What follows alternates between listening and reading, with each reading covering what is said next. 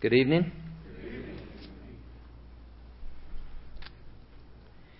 4 years ago, we went to Spanish Wells. It's a half-mile by a mile-and-a-half island in the Bahamas. Maybe 4.5 years ago, my wife and my kids and I went for the first time. And the people of God were weeping, not out in the open.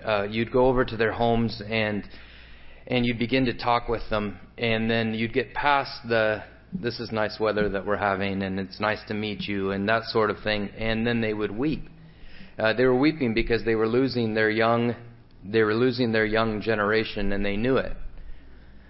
2 years ago we went, and what was under the surface 4 years ago was then out in the open. They were weeping openly in the men's prayer meeting. I remember numerous different ladies weeping at the state of things. Every form of sin that a person would want to find was available on the island. This is a unique little place in the world. It's, as I said, a half-mile by a mile-and-a-half. There are 3 gospel-preaching churches on the island, I understand. There's 1,300 people on the island. This is such a unique, protected little place. It's illegal to buy alcohol there. And yet, every form of sin these kids were getting into, and the parents knew it. They knew almost wholesale they were losing the young generation of Spanish Wellians. They wept before the Lord. They cried out to the Lord. They had Joe Reese come down and have 2 weeks of gospel meetings. I saw Joe later. That was June. I saw Joe in August. And I said, Joe, how did it go? And his answer was this. He said it was just like preaching like this. He said it wasn't like people weren't praying. He said that 25 men would come out and weep on their faces before the Lord, crying out to the Lord to move. And then they would preach. He said, I would preach with all my might, but he said there was just no breakthrough. And he said you could tangibly feel and sense the spiritual warfare. And he gave several illustrations of that. We had the privilege of going in mid-October to mid-November, and I prayed and prayed and prayed and prayed and prayed about what I should say to God's people in the assembly on Spanish Wells. And I didn't pray and pray and pray and pray because I didn't know what God's message was. I prayed and prayed and prayed and prayed and prayed because I did know what God's message was for them. I had a month to say it, and I took a month to say it. But the message basically was this. There's sin in the assembly that you've refused to deal with. You all know it. You're the ones who tell me, and I can testify and witness that what you're saying is true.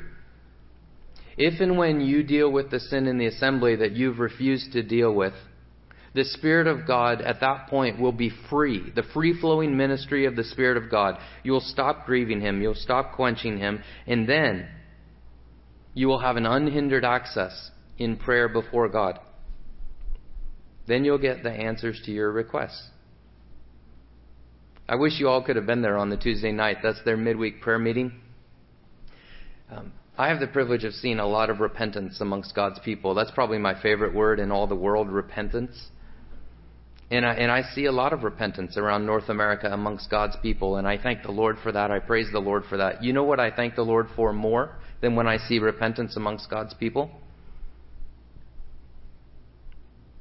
When I see God's elders repent. When I see the leaders of the people of God repent. At that point, I get excited. The first guy that stood up is the guy, he doesn't have any special position more than another man, but you'll know what I mean. The whole assembly kind of looks to him as a patriarch. He stood up first and he confessed the sins of the people of God. And I don't mean any secret sins that people didn't know about. I mean the publicly known sins that everybody knew about. And then another elder stood up and confessed the sins of the people of God. And another elder, boy, I was excited for them. Would you raise your hand if you've heard some about what the Lord did on Spanish Wells 18 months ago? Good. So a handful of you. They decided to have gospel meetings again. This time they had Nate Bramson come back. They targeted the young people. Wednesday night they had about 120 young people. I'll throw this in there for later on in the message. The Lord burdened. I didn't know what they were doing on Spanish Wells. But the Lord burdened our assembly in Topeka, Kansas, to pray for them. I simply stood and said, could we please pray for revival on Spanish Wells on that Wednesday night? I didn't know that was night number 1 for the gospel meetings. 120 people on the ball field that night, 150 the next night, 180 the night after that. I was down there 2 weeks ago, and it was actually more dramatic than I had ever understood before. 100% chance of rain all day long. I'm leaving out a million details. I just want to tell you just the essence of it. You know, that night while Nate Bramson was preaching the gospel, it was pouring all around this little half-mile by mile-and-a-half island. It was pouring everywhere except on the ball field. Isn't that awesome? You know what that is? That's a physical manifestation of spiritual power. It's the mighty right arm of God showing himself. On the last word of the last message, I've had this confirmed to me by like 20 or probably 30 or 40 people. On the last word of the last message on Friday night, all of the electric power went out on the island. And a mighty rushing wind came in off of the ocean. And then it just died, dead still.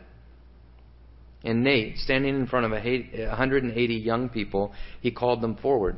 I don't know the exact words that he said. I don't know how he said it. But he said, if you need to accept Jesus Christ as your Savior tonight, then I want you to stand up and come forward. And he warned them not to mess around with God, to be serious about it. Somewhere around 65, I've heard a few less and a few more. Somewhere around that number accepted Jesus Christ as their Savior that night. More than that number, I understand, stood up from their seats, and Nate called for this too. If you are a believer, if you accepted God's free gift of salvation through the Lord Jesus Christ long ago, but you've been living like a pagan, you're talking 1,300 people. Everybody knows what everybody else is doing. If you're a believer, but you've been living like the devil, and you need to repent from that, and he stressed, don't you mess around with Jesus Christ. But if you're serious, and if you want to take a stand for Jesus Christ, then stand up and come. So more than got saved that night. That's awakening, right? Those that got saved, that's awakening, life from the dead. More than that, came down the aisle and they repented. That's revival. On Spanish Wells, there was a revival that overflowed into awakening. You know what I find massively, massively encouraging? To my God, to your God, what I refer to as our island, North America, it's no bigger, no more of a challenge, no more intimidating for our God to overcome than Spanish Wells is. He has swept our island before with revival in the past. He can sweep our island again with revival. Do you believe that? Oh, I long, I hunger, I ache for those things.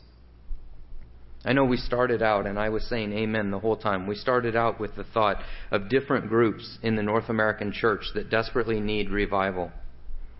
One person put it this way: when should we seek revival? When God's evident blessing is withdrawn. When presumption is widespread, like Samson, he wist not that the Spirit had gone from him. Boy, I read my New Testament, I read the book of Acts, and I see a completely different church than the one I live in. When contentedness prevails, woe to those who are at ease in Zion.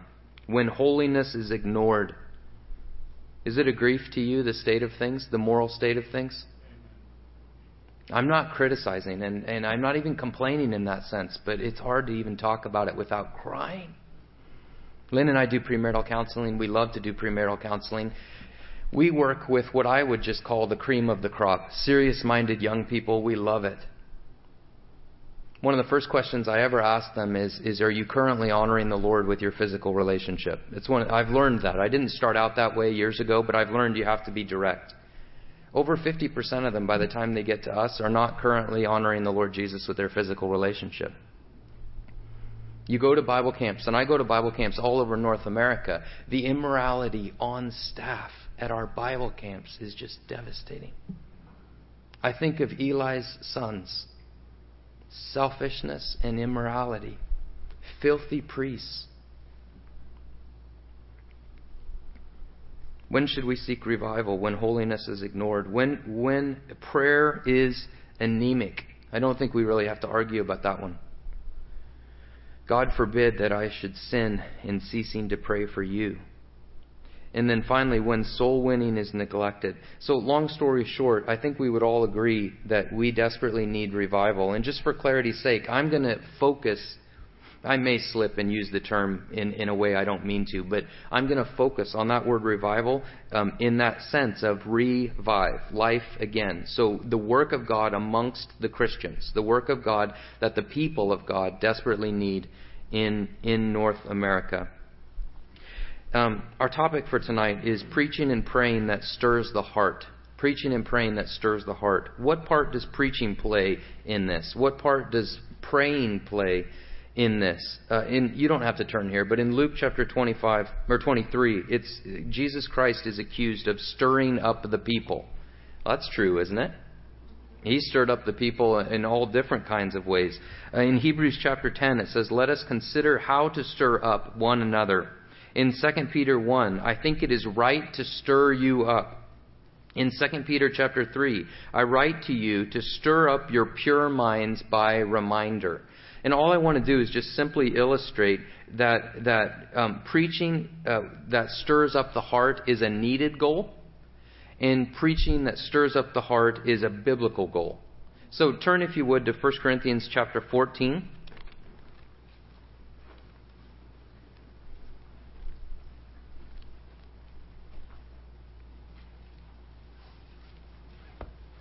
If you're taking notes, point number 1 in my outline is just simply preaching that stirs up the heart. And it's a needed goal, and it's a biblical goal. So let's read 1 Corinthians chapter 14 and verse number 1. "Pursue love and desire spiritual gifts, but especially that you may prophesy. For he who speaks in a tongue does not speak to men, but to God, for no one understands him. However, in the Spirit he speaks mysteries. But he who prophesies speaks edification, exhortation, and comfort to men. He who speaks in a tongue edifies himself, but he who prophesies edifies the church. I wish you all spoke with tongues, but even more that you prophesied. For he who prophesies is greater than he who speaks in tongues, unless indeed he interprets, that the church may receive edification." So here in 1 Corinthians 14, you have, of course, in its context, a contrast between the gift of prophecy, the public proclamation of God's word, and the spiritual gift of tongues. And so he's setting things in order. Verse 1 through 5 is the test of edification. Does the public ministry build up the Christians? We'll talk more about that in just a second. In verses 6 through 12, you have the test of intelligibility. Is it clear? Preaching that stirs the heart must be clear. My favorite preacher in my college years, he used to go over messages with the young Bible college students, and they gave us a chance those years ago to give 10-minute messages in the local assembly on Wednesday nights, and I studied for weeks for my 10-minute message and would practice it. It would be 5 minutes. And I thought, how on earth do you ever study enough to get a 10-minute message? And I was so nervous, but I gave my message, and eventually I met with this guy, and I told him, I said, "You're my favorite preacher." And he smiled graciously, and he said this. He said, "My number one goal in my public ministry is clarity." He said, "I want it to be crystal clear what I'm trying to communicate." He said, "I pray about that, and I work toward that, and that's my number one goal." And I said, "That's your number one goal?" And then you know what he said? He said, "Young speakers focus on information. Mature speakers, they have their information down, definitely, but they focus on communication." And that's exactly what this is arguing for. In the public ministry of God's Word, preaching that stirs the heart, one essential quality is that it has to be crystal clear. If you do not have it in your head exactly what you're trying to communicate, then a mist in the pulpit is a fog in the pew. If you don't know exactly what you're trying to say, there's no way the people of God will know exactly what you're trying to say. And then finally, verses 13 through 25 is the test of profitability. So just very simply, we're going to dig more in detail here in just a second. You've got these 3 principles about preaching that stirs the heart. Does it build up God's people? Is it clear? Is it profitable? And that section concludes with the public functioning of the spiritual gifts that God has given His church. It either comes to the conclusion that people come in verse number 23 and say, you're crazy, right? If everybody's speaking in tongues, if it's out of control, then it says the uninformed or the unbeliever will come in and say, you're out of your mind. Or they'll come in, go through this incredible list in verse 24 and 25, which concludes that they'll leave bearing the testimony that God is truly in that place. Have you ever seen that happen? My brother-in-law, the first time he ever came to the assembly, he was an unbeliever. He walked in the doors.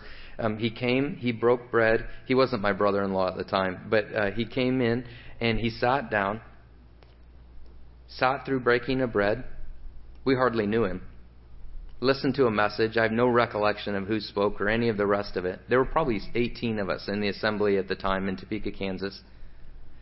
He just was very polite and gracious and left. He drove home to his unsaved roommate, who's still unsaved today. And the roommate said, well, what did you think? You know what my unsaved, at the time, brother-in-law said? He said, I'm going to go back. And the roommate said, why?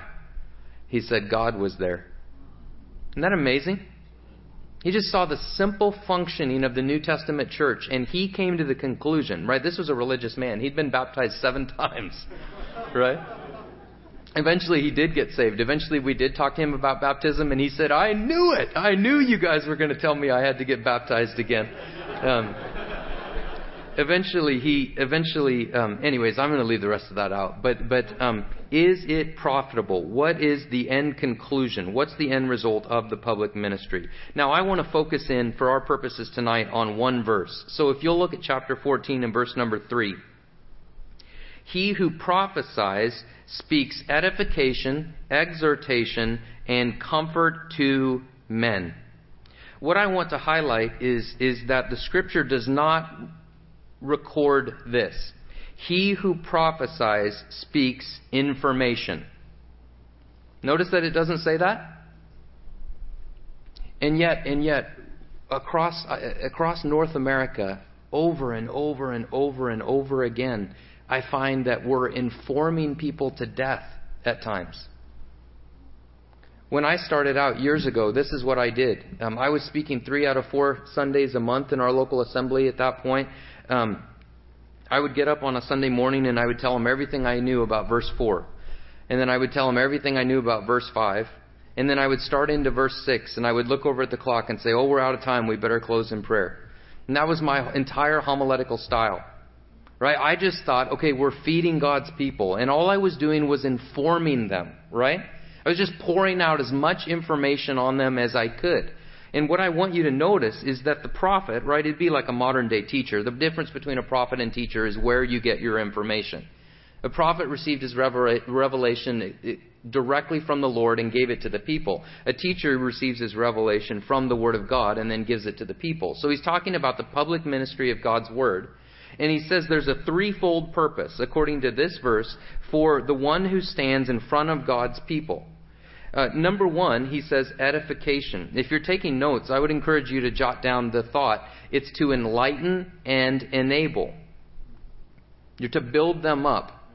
Shine light on the Word of God. Use illustrations to shine light on the truths that you're bringing out of the Word of God. You enlighten, you enable. I love to watch sheep after a good meal. I love the way sheep respond after a good meal. When they're rejoicing in the Lord Jesus Christ, I love that. There's a beautiful thread that runs through the pastoral epistles, that sound doctrine, right? Healthy doctrine equals or leads to healthy Christians.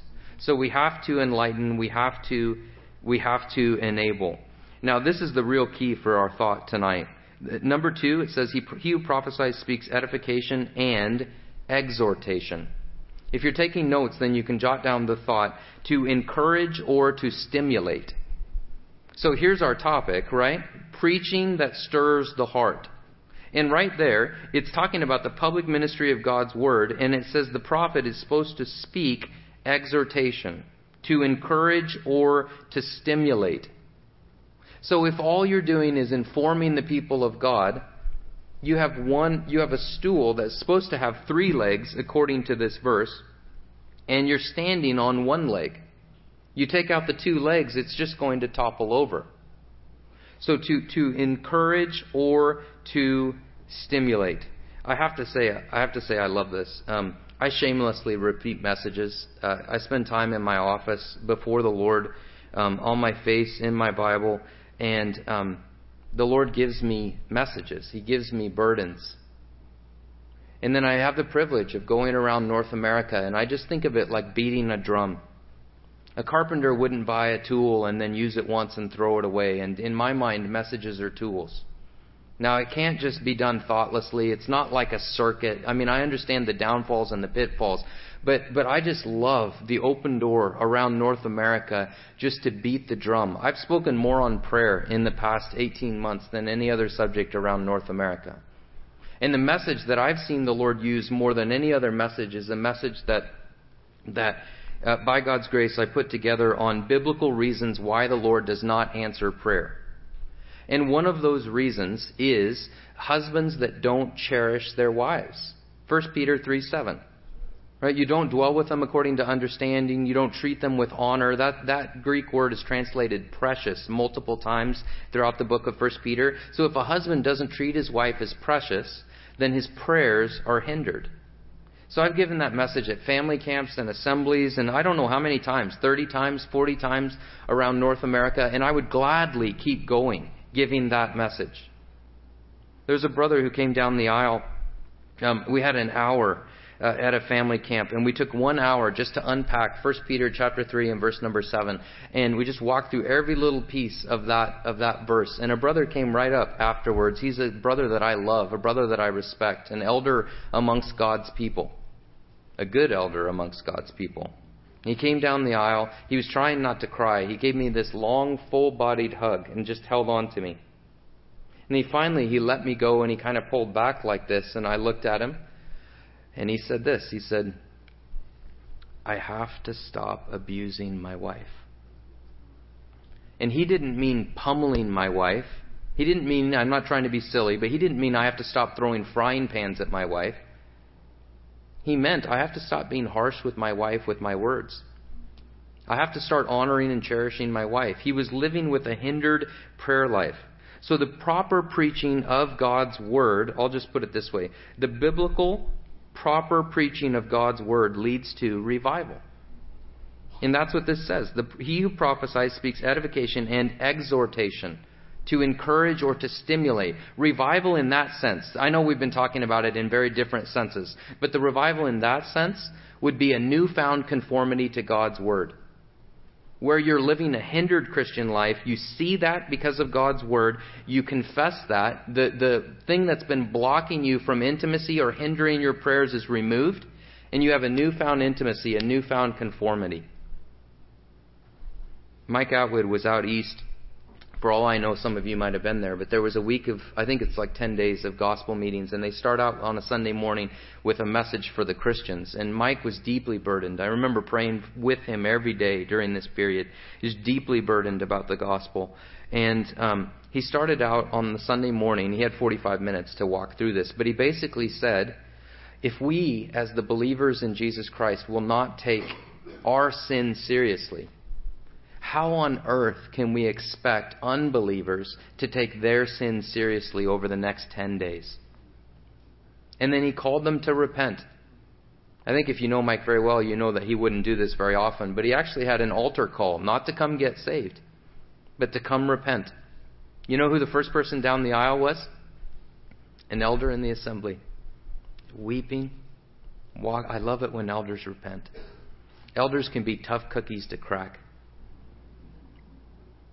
Leading God's people in repentance. I don't mean manipulation or anything fake. He recognized his sin. The Lord put his finger on his life, and he came right down to weep and repent before God and to be right. I don't remember whether Mike said it was 12 or 15, but right in that range, people just came down to make things right. You know, they saw someone saved almost every night during that gospel campaign. You think there's a connection between revival amongst the Christians and awakening amongst the lost? Of course there is. So to edify is to build up, to exhort is to encourage and stimulate, and then there's a third one. Speak comfort to men. That's to support amid the storms. I already told you, as a young brother having no idea what I was doing, I would just inform people to death. And that's what I did for weeks and weeks and weeks and weeks. And this verse taught me the threefold. Now, I know that there's more to the discussion, but according to that verse, there's a threefold purpose of a person that would stand up and speak God's word. You want the people of God to be edified. You want the people of God to be encouraged and stimulated. And you want the people of God to be comforted. The first time I came across this, I was actually teaching through Corinthians. I got to this point, studying ahead. I got to this point and I thought, wow. And so I went back to my passage that I'd already studied for that Sunday. And I said, what about this passage edifies? And this is how I ended my message. And I didn't know any better way to do it. So I simply asked God's people, do you see in that passage what is supposed to build up the people of God? And then I told them. I said, do you see what in this passage is supposed to spur us on? And then I told them. And then this is the part I vividly remember. I said, do you see what the things about God in this passage are supposed to give you comfort in your Christian life? You know, there were 3 people, I could still name them. There are 3 people that when I started talking about how that passage is supposed to comfort us, just sat there and wept in the audience. That had never happened to me for years. It was just like my public ministry just turned a corner. The proper biblical preaching of God's word stirs the heart. It doesn't just inform people. We've so emphasized informing people that I think we've sometimes fallen short of that biblical goal. Now, let me say one more thing before we transition to prayer. I have this in all capital letters in my notes. You must apply. Right? So you have prophecy, you have edification, you have exhortation, and then I'm adding to that, and I'll give my biblical evidence here in just a second. You must apply. Your message is not done till you have applied what you have said. Boy, we horrifically lack application. In fact, this is just my feeble observation. I would say, this is me, in North America, my number one thing that we are lacking in our public ministry is application. That's my perspective in our circles. You take Romans, the greatest explanation of the gospel that we have. Romans 1 through Romans 8. You have Romans 9, Romans 10, Romans 11. Israel past, Israel present, Israel future. And then in Romans 12, a passage we're all familiar with, the Apostle Paul transitions and he says, I beseech you therefore, brethren, by the mercies of God, that you present your bodies a living sacrifice. He begins to apply the truths that he's taught. And so he says, in light of the gospel, you should offer your body a living sacrifice. In light of the gospel, you should use your spiritual gifts. In light of the gospel, you should behave like a Christian. In light of the gospel, you should submit to your government. In light of the gospel, you should love one another. In light of the gospel, you should let every Christian stand before his master all by himself. Who are you to judge another person's servant? In light of the gospel, you ought to bear one another's burdens. Does that make sense? It's all application. This was just, it hit me like a ton of bricks. Years into my local public ministry, I was reading Ephesians and I realized 1 through 3 is positional truth. It's the blessing that a believer has in Christ. Praise God. 4 through 6 is how we ought to walk in light of the truth that he presented in 1 through 3. So in the mind of the Apostle Paul, half teaching and half application is a good balance. At that point, I was like 98% teaching. And I thought, wow, that's a biblical goal. Half and half is a biblical goal. And I have to say at the beginning, that was hard. I started trying to transition to apply. And so these days, what I try to do, now of course I feel the freedom to vary from this, but what I try to do is point number 1, biblical truth. And then you illustrate that, and then you apply that. Point number 2, you go through your biblical truth. Then you illustrate that, then you apply that. Point number 3, you go through your biblical truth. Then you illustrate that, then you apply that. And then point number 4 in my outlines, as a norm, is application. Let's apply the things that we've talked about today. Until we get to that biblical stage, our public ministry that is supposed to stir the heart, technically, literally revival amongst the believers, it's not there. So, point number 2 in my outline, obstacles to preaching that stirs the heart. I'm just going to quickly go through this. Obstacle number 1, ungifted ministry. Ungifted ministry. 1 Corinthians 14 in verse number 29 says, "Let 2 or 3 prophets speak, and let the others judge." You can learn so much from that. First of all, it's 2 or 3, so it's not a one-man ministry. Secondly, it's prophets, so it's not an every-man ministry. I think there's times where we've so swung away from one-man ministry that we've gotten so far towards every-man ministry that we're just killing ourselves. We end up with an ungifted ministry. If all we ever had was a choice between every-man ministry and one-man ministry, these are both errors, right? If all we had was a choice between those two, I have no question in my mind I would take the one-man ministry. You have one gifted brother that loves God's people, is willing to labor in the Word of God and feed God's people. I would take that any day over an everyman ministry. We've swung away to an unbiblical extent, in my opinion. And we don't have preaching that stirs the heart because we have brothers that aren't supposed to function that way, that are functioning that way. Obstacles to preaching that stirs the heart. Unprepared ministry. We had a homiletics course in our assembly this last spring, and I forget the exact number. I think it was somewhere around 23 men in the assembly showed up on a Friday night and all day Saturday, and then continuing in different ways to go through homiletics. Praise the Lord. An unprepared ministry. Unclear ministry. We already talked about the biblical emphasis on clarity. Unprofitable ministry. What's the end result of it?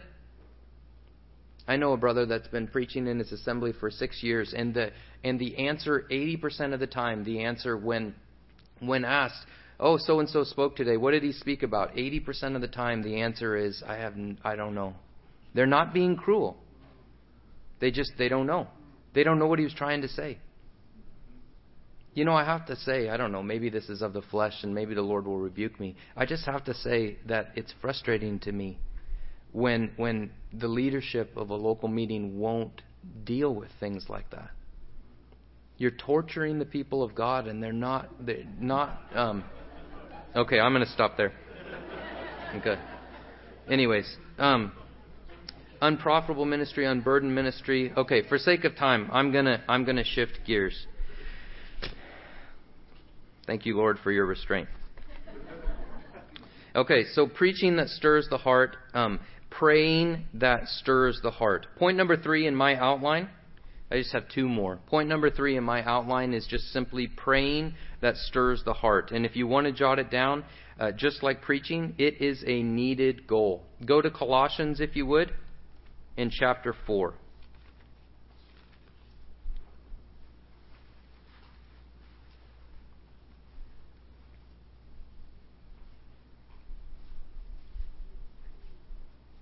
Colossians chapter 4 and verse number 2. So this is the Apostle Paul writing to the Colossian Christians, and he says this to them: "Continue earnestly in prayer, being vigilant in it with thanksgiving." So just take that simple instruction.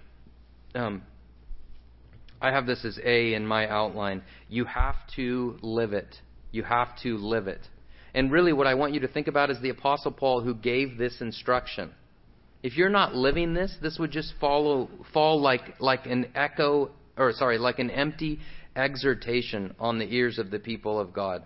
You think of the man of prayer that the Apostle Paul was, and then he writes the Colossian Christians, and he says, as you continue on from this point, I want you to do so earnestly in prayer. So prayer that stirs the heart.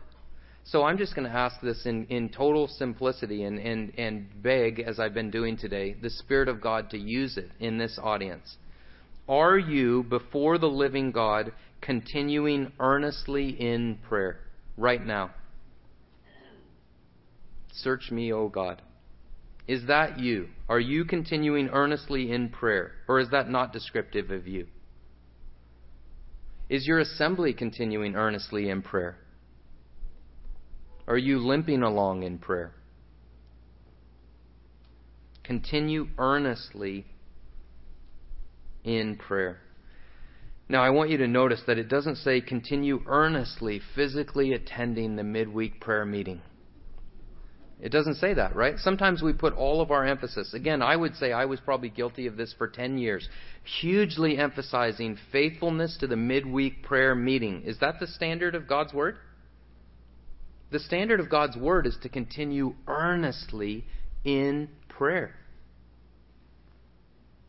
You know, I find myself wondering, we all agree on this, right? Breaking of bread is this size, family Bible hour is this size, prayer meeting is this size. Almost everywhere you go, right? Why is that true? You know, I've started to wonder before the Lord, for weeks, as I've been preparing these thoughts, putting these things together, I just keep wondering over and over again, I wonder how much of it has to do with leadership. And the Lord knows I'm not trying to be hard on God's leaders. The leaders of the people of God want to do well. They want to give an account with joy. They feel the burden of the work. But I'm just asking, I wonder how much of it has to do with leadership. Is your assembly continuing on earnestly in prayer? If they're not, are you continuing on earnestly in prayer?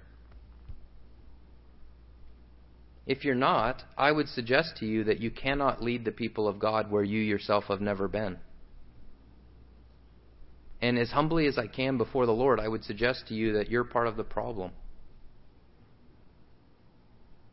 What would revival look like in your life if you're not continuing earnestly? I think of football.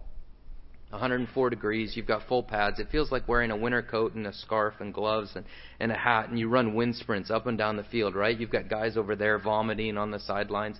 You know, that's earnest, right? You're earnestly, right? And Paul says to the Colossian Christians, as you continue on from this point, I want you to do so in your Christian life earnestly in prayer. Not faithfully attending the midweek prayer meeting. The standard is, man, I know it's probably hyperbole, but almost infinitely higher than that. What would revival look like in your life if you recognize tonight that your life does not match up to God's Word? It's simple, right? You go to the Lord and you say, you showed me very clearly tonight that I fall short of the glory of your Son. He was a man of prayer. There's clear instruction in your Word to continue earnestly. I have not done that. I know my assembly that you've entrusted to me as an under-shepherd. I know my assembly is not continuing on in prayer the way the Scripture paints the picture.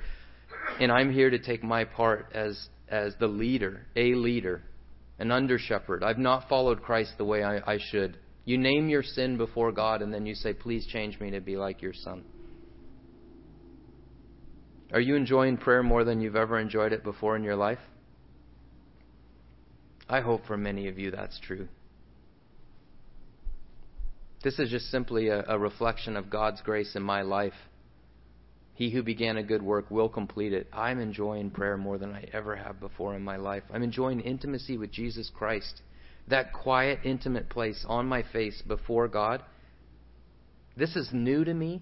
A couple of years ago, I would not have been able to say this. You get on your face before God in your office. And there are times where I enjoy that so much that at the end of it, I say to the Lord, Lord, thank you and praise you that when I say amen, I'm not saying goodbye. You just enjoy His presence. There, you get to where you would rather weep in the presence of God than go to another Christian party. We love to party. I don't mean worldly parties. I mean Christian parties. We call it fellowship, right? It's really nachos. But we love to party. Are you continuing on earnestly in prayer? Go to 1 Peter chapter 4, if you would.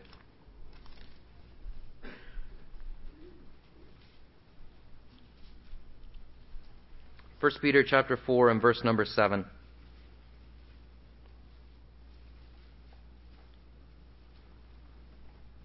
1 Peter 4:7, it says, but the end of all things is at hand. Therefore be serious and watchful in your prayers. One of our trusted commentators on the original Greek here says that serious in the original means self-restrained or disciplined. What's the number one thing that I personally have lacked in my Christian life when it comes to prayer? This would be it. Discipline. So again, I'm just asking on behalf of a Savior that I want him to have the bride that he deserves. That's revival. I want him to have a revived bride. It's not right that my wife loves me with a more focused, more intense, more devoted love than his bride loves him. I'm jealous on his behalf. So I'm asking this question. Are you disciplined in your prayers? At least it's a goal, right? These are high standards. I just want to throw a couple things out there for the encouragement of the people of God. One of the number one most encouraging things in my life in prayer in the past 5 years is, as a response to this verse years ago, I decided I want to be disciplined in prayer. And I'll tell you, I do not have a disciplined personality. Some people have that, right? Disciplined, monastic. I respect these kind of people. 4 a.m. people, right? That's not how God built me naturally. I have to impose discipline on myself. And so I decided years ago, I want to obey that verse, be disciplined in prayer. So I set it up to pray with 5 guys, Monday, Tuesday, Wednesday, Thursday, Friday. That has been, maybe it shouldn't be this way, but that has been the most encouraging habit in my life in terms of disciplining myself in prayer. Tuesday's the same guy every week. Wednesday's the same guy every week, mostly. Thursday's the same guy every week. Monday and Friday are floaters. My life is crazy. Their life is crazy. So we just do it when we can do it. That has been a hugely helpful habit. Praying that stirs the heart. You know, I love the verse, the hunger of a man drives him on. The whole reason I'm sharing this is I would love to see people say, okay, that is the standard of God's Word. I should be continuing earnestly. I should be leading my assembly in earnest prayer. Okay, how do you get from where we are now to where we are praying earnestly before the Lord? What my encouragement is don't get up and pound the pulpit. This is what I did in my 20s, right? You pound the pulpit, you read the verses, you exhort the people of God to attend the prayer meeting. And they go, and they do. They attend the prayer meeting for about 2 months, and then they go, right? And then you wait for a while. I mean, we all want to be gracious, right? And so you wait for a little while, and then you pound the pulpit, and you read more verses, and you exhort the people of God, and they go, right? And then 2 months later, they go, right? It just doesn't work. I found that provoking the people of God to jealousy is far more effective than trying to exhort the people of God to physically attend the prayer meeting. Does that make sense? And so what you want to do when you work amongst God's people is create a hunger for prayer. I don't want to embarrass him, but I still remember Steve Price the first time that we talked on a cell phone, and then he said, okay, let's pray, right? I was probably 23 years old and 24, somewhere in there. He said, okay, let's pray. And I thought to myself, can you do that on a cell phone? I mean, it was just a completely new concept to me, right? And then every conversation that ended, he wanted to pray, right? I thought that was really weird. But pretty soon it became normal. And then I found myself with other people talking on the phone and just almost out of habit saying, okay, let's pray before we go, right? You create a hunger amongst the people of God. The hunger of a man drives him on. One more scripture, Luke chapter 11, if you would. I love this one. The Lord Jesus is teaching on prayer in Luke chapter 11. He's teaching his disciples how to pray.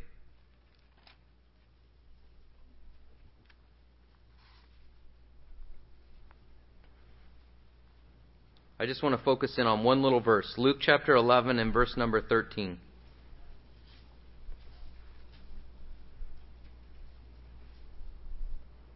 Of course, he says so many things here, but just look at this one verse. If you then, being evil, know how to give good gifts to your children, how much more will your heavenly Father give the Holy Spirit to those who ask him? Now, I have this in my outline. This is letter C. Forgive me, I don't think I gave you B. You have to be disciplined is B. But letter C is you have to pray biblically. Now, I know we would all agree on that, but I'm really rebuking myself here. For years, most of my Christian life, I would have read this, slapped a dispensational tag on it, and never thought about it again. And then I started to study these things more deeply. I'm hungering to know the Lord better. And that has driven me to these kinds of passages. And so looking into this more deeply, I thought, what does that mean? How much more will your heavenly Father give the Holy Spirit to those who ask him? Now, because they do a better job than I'm capable of doing, I just want to read you what J.G. Bellett says and then what William MacDonald says, because I think they do such a good job of capturing this. J.G. Bellett says this, It is significant that the gift that he selects as the one we most need and the one he most desires to give is the Holy Spirit. When Jesus spoke these words, the Holy Spirit had not yet been given. John 7:39. We should not pray today for the Holy Spirit to be given to us as an indwelling person, because he comes to indwell us at the time of our conversion. Romans 8, Ephesians 1. But it is certainly proper and necessary for us to pray for the Holy Spirit in other ways. We should pray that we will be teachable by the Holy Spirit, that we will be guided by the Spirit, and this is the one I long for, that his power will be poured out on us in all our service for Christ. William MacDonald says this: it is quite possible that when Jesus taught the disciples to ask for the Holy Spirit, he was referring to the power of the Spirit, enabling them to live the otherworldly type of discipleship which he had been teaching in the preceding chapters. By this time, they were probably feeling how utterly impossible it was for them to meet the tests of discipleship in their own strength. This, of course, is true. The Holy Spirit is the power that enables one to live the Christian life. So Jesus pictured God as anxious to give this power to those who ask. In the original Greek, verse 13 does not say that God will give the Holy Spirit, but rather he will give Holy Spirit, without the article.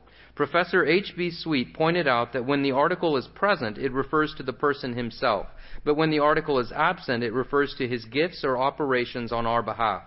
So in this passage, it is not so much a prayer for the person of the Holy Spirit, but rather for his ministries in our lives. This is further borne out by the parallel passage in Matthew 7:11, which reads, "How much more will your Father who is in heaven give good things to those who ask him?" In the past, I would not have prayed that prayer. I just didn't understand it. That we'll be teachable by the Holy Spirit, that we'll be guided by the Holy Spirit, and that his power will be poured out on us in all our service for Jesus Christ.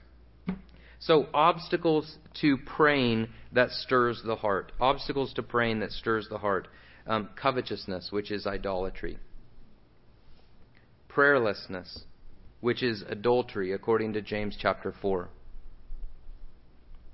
If you read Colossians 4 and say, I am not continuing earnestly in prayer, if you read 1 Peter chapter 4 and say, I am not serious, disciplined, self-restrained in my prayers to God,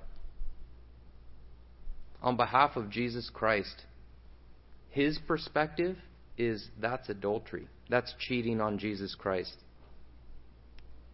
What would revival look like? If the Word of God puts its finger on you tonight and says, you're cheating on my son through prayerlessness, what would revival look like? Confess. Repent. Turn to God from your sin. Ask the Lord to change you and to conform you to his Word, a newfound conformity to the Word of God. Selfishness, this is all James chapter 4. Worldliness, bad marriages, 1 Peter chapter 3, verse 7. A lack of understanding, a lack of teaching, a lack of leadership in prayer. And then finally, sin. If you regard iniquity in your heart, the Lord will not hear. So we need preaching that stirs the heart. Biblical preaching leads to revival. I would like to throw this out there. There's a book called Continuous Revival by Grubb. It's probably, I think it's 65 pages. It's just a little book. Boy, I enjoyed that. If I titled it, I would call it The Normal Christian Life. It's the Christian life the way it should be lived. The Christian life should be a life of repentance, right? I just said it. Continuous Revival by Grubb. Yeah, and let me throw one more out there. Revival, A People Saturated with God by Brian Edwards. Who's read that one? Good. It's Revival, A People Saturated with God by Brian Edwards. He does a masterful job of looking at historical revival, biblical revival. Masterful job. What we want in these days is a true, deep revival in the church of God. I have little sympathy with the idea that God is going to reach the masses by a cold, formal church. The time has come that judgment must begin with the house of God, with us. That's D.L. Moody. I believe that today, by its lukewarmness and formality, the Christian church is making more infidels than all the books that infidels ever wrote. I do not fear infidel lectures half as much as the cold and dead formalism in the professing church at the present time. What we want is to get a hold of God in prayer. What we want is to get a hold of God in prayer. We are not going to reach the masses by great sermons. We want to move the arm that moves the world. To do that, we must be clean and right before God. D.L. Moody. What we want is to get a hold of God in prayer. I want to close by telling you something I'm incredibly encouraged about. There have been a group of burdened men that have been asking the Lord for years, literally years, Lord, what do you think of the idea of calling for, whether you call it a prayer conference, whatever you want to call it. It is not a conference to come and listen to people talk about prayer. It's a conference to come and seek the face of God. So a group of burdened men have been asking the Lord for years about this idea. A brother from Texas, I don't honestly even remember his name, but I have his letter sitting at home on my desk. He listened to the ministry from Rise Up, and he wrote this letter, and it's just a short little letter, but in it he says this: I go down to my office, and I sit before the Lord, and I weep over the state of the church in North America, over the state of the bride of Christ.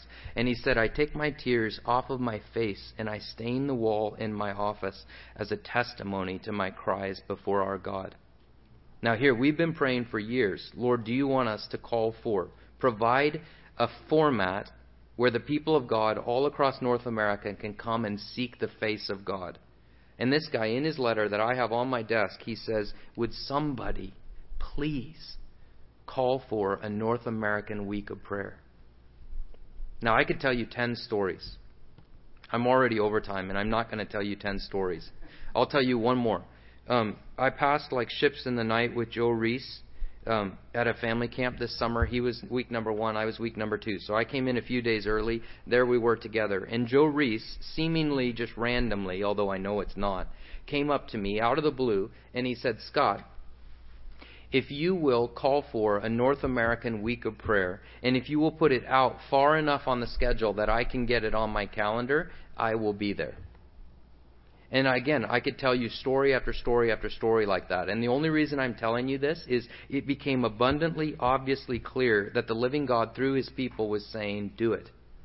We don't want to stand behind the Lord, nor do we want to run ahead of the Lord. It has to be of the Lord, his work.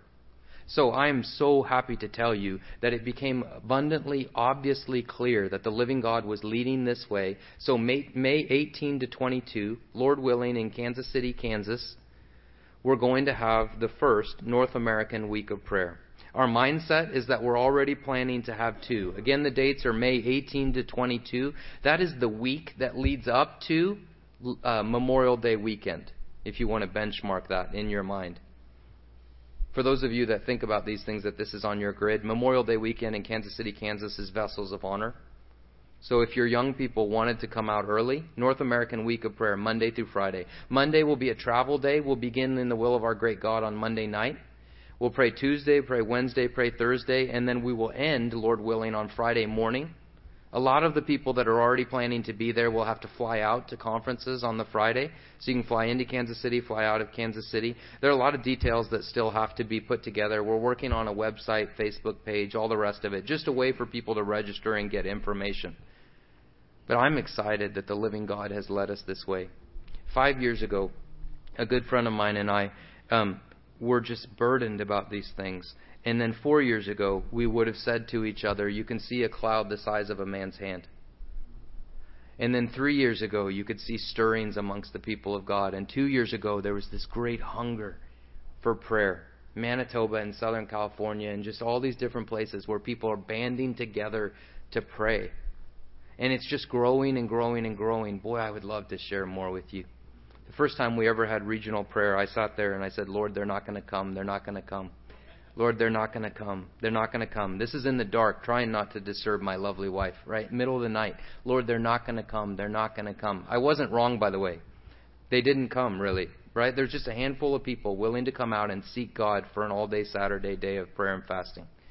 And then it grew. And then it grew. We had another one recently. It's the biggest one that we've had yet. It's just a delight to watch the hand of God moving amongst his people. Jesus Christ deserves a bride that is passionate about him, a revived bride, a bride with no hindrance between her and the Savior. Pure, unhindered intimacy. May the Lord help us. Father, we commit this to you. Thank you for the opportunity to open your word. Thank you for the opportunity to look at your word tonight. Please, by your omnipotent power, take these feeble thoughts and just use them according to your perfect will. Father, please move in this crowd so that Jesus Christ gets the intimacy that he requests, that he delights in, that he deserves. Father, please move so that your people are blessed. Father, you're an amazing God. You've been faithful to every generation. We know you'll be faithful to our generation. You're more committed to these things than we are. Please help us to wrap our feeble minds around these things. Father, as your servant, I just commit these feeble thoughts to you and pray that you would take them and make some good come out of it. In the name of Jesus Christ our Lord we pray. Amen.